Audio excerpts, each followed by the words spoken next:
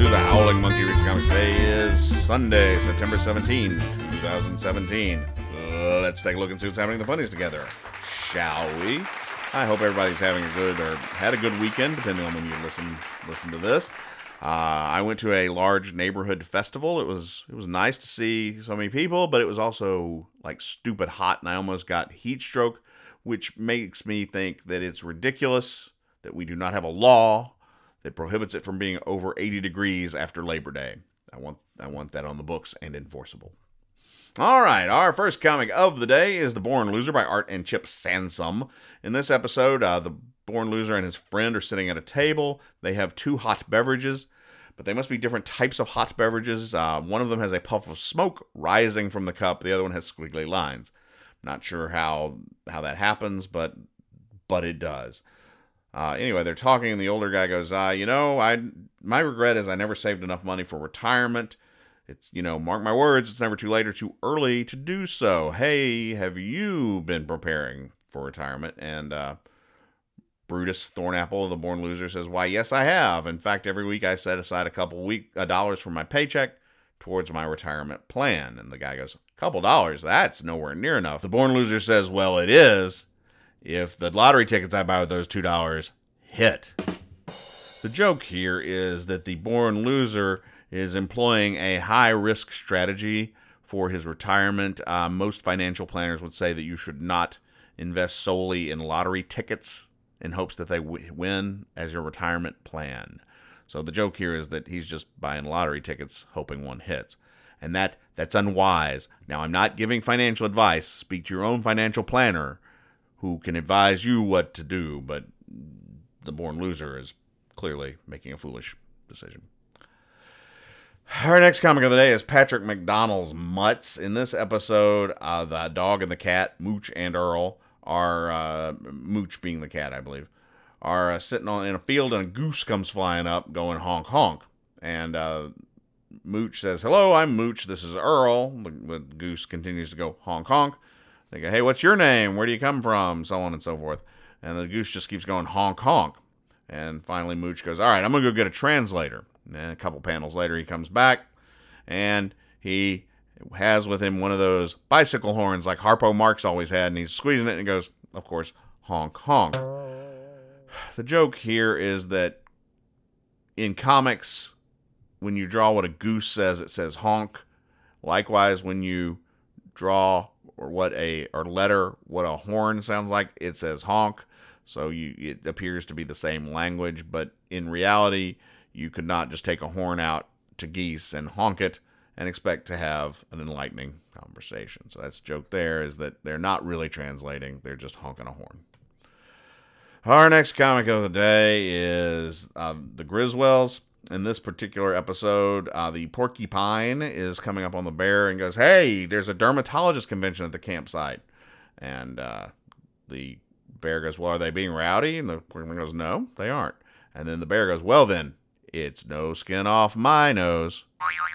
The joke here is that the term no skin off my nose, it's no skin off my nose, typically means it doesn't matter to me, it's no problem to me, it doesn't affect me. But in this instance, we're talking about dermatologists who are skin doctors. That's literally what the word means. Derma is, I don't know, Latin or Greek or whatever for skin.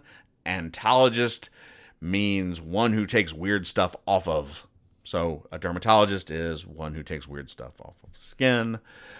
So in this case, if dermatologists were causing problems, they might be taking skin literally off of one's nose if they were being rowdy. And that's the joke there. It's no skin off my nose. Our next comic of the day is Ripley's Believe It or Not. And on Sunday, Ripley's Believe It or Not has 4 or 5 different fascinating facts. Like in this one, David Tennant, when he was 13, wrote an essay in which he said he would one day be Doctor Who, and lo, one day he was in fact Doctor Who. Doesn't mention the 480,000 other kids who wrote the same thing and ended up not being Doctor Who. But that as it may.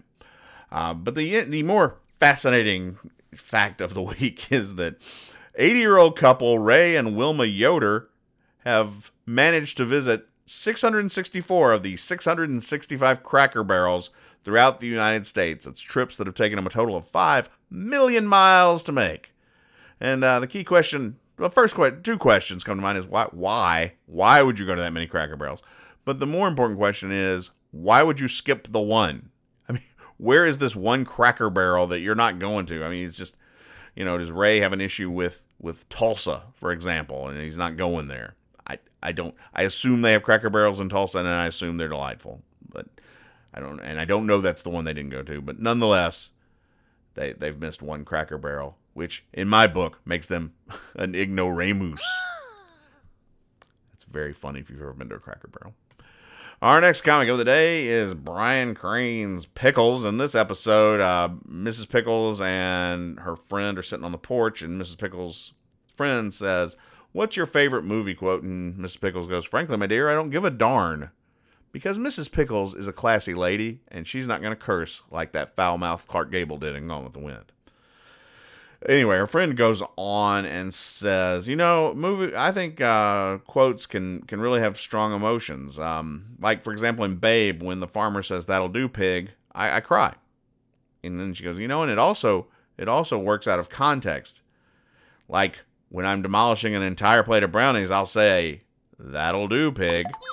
The joke here is that Mrs. Pickles' friend has no self-control whatsoever, and she'll eat a whole plate of brownies, and then she feels self-loathing and starts quoting lines from James Cromwell, indicating that she believes that she's a pig.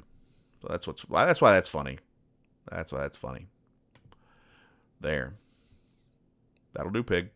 Babe. Don't know if he said in Babe, Pig in the City, but I didn't see that one. Anyway, our next comic of the day is Jim Unger's Herman. In this episode, Herman and his buddy are standing, I think it's Herman, I don't know, it's two nondescript guys, are standing at the checkout line in a grocery store. The cashier is ringing up all their stuff, and she finally goes, "That'll be $738, whatever." And then Herman, or some other guy, whoever, I don't know the characters of Herman, but the guy who I'm going to assume is Herman goes, "Oh dear, I left my wallet at home," and he and his buddy walk out. And his friend goes, "So, what do you want to do now?" The joke here is that Herman and his friend are sad, lonely people who gain entertainment by making lives difficult for people in the service industry or the grocery industry by getting a bunch of junk, ringing it up, and then not paying for it and leaving, which means they then have to put it all up because they've got nothing better to do, which I think is very rude, probably a little condescending, and I think classist. Our next comic of the day is Fred Basset by Alex Graham. In this episode, Fred, who is I believe a Basset hound, hence the name, is with his owners, and the wife is bringing something to the husband and says, "Happy birthday, dear." And he goes, "Oh, thank you. It's just what I wanted, a new set of darts." And then Fred bounds off, and he comes back with his leash in his mouth, and he goes, "Well, let's go and try them out at the Rose and Crown." Huh? The joke here is that Fred Basset is, and he doesn't say things, he just has thought balloons. So he thinks he's a person, and he thinks he can communicate. He also thinks he can play darts, which he cannot because he is a Basset Hound, and Basset Hounds don't have thumbs, and even if they could throw them with their little padded paws, it is unlikely they could stand up on two legs to throw the dart with the other paw, because he'd wobble over. The joke is that he's a dog, and dogs don't really play darts. The end. Bam. Our next comic of the day is The Family Circus by Bill Keane. All right. In this episode, let me see if I can figure this out. Okay, all right. The kids are all in bed, and they're all having terrible dreams. Like PJ is dreaming that a dragon is roaring at him, and Dolly is dreaming that there's a terrible thunderstorm. That's what it is, a terrible thunderstorm. Billy is scared because he's hearing a lion in his dreams, and for some reason Jeffy is scared because there's a guy on a motorcycle in his dream. And it's not like a mean looking guy; it's just some dude on a dirt bike, but it's upsetting him, and they're all so upset that It's beads of sweat are shooting off their head, so they're all terrified. Jeffy is scared of motorcycles, which he's going to need to work on that. But anyway, how are these kids all having such horrible dreams? Well, it's revealed in the final balloon where good old Dad is just snoring so loud that all the kids' dreams are haunted by his clear cries for sleep apnea help. The Dad is just snoring so loudly, it's upsetting the entire family, except apparently for Vel, who is, I guess, used to it at this point, or is not there that night because she's not shown. I don't know. But anyway, the joke is that the Dad is snoring so much and probably has sleep apnea and should see a doctor. That's comedy. Finally today, Andy Capp is drunk. This program was brought to you by Law Dog Productions, LLC. All content copyright Law Dog Productions, LLC. To contact us, email joe@thehowlingmonkey.com.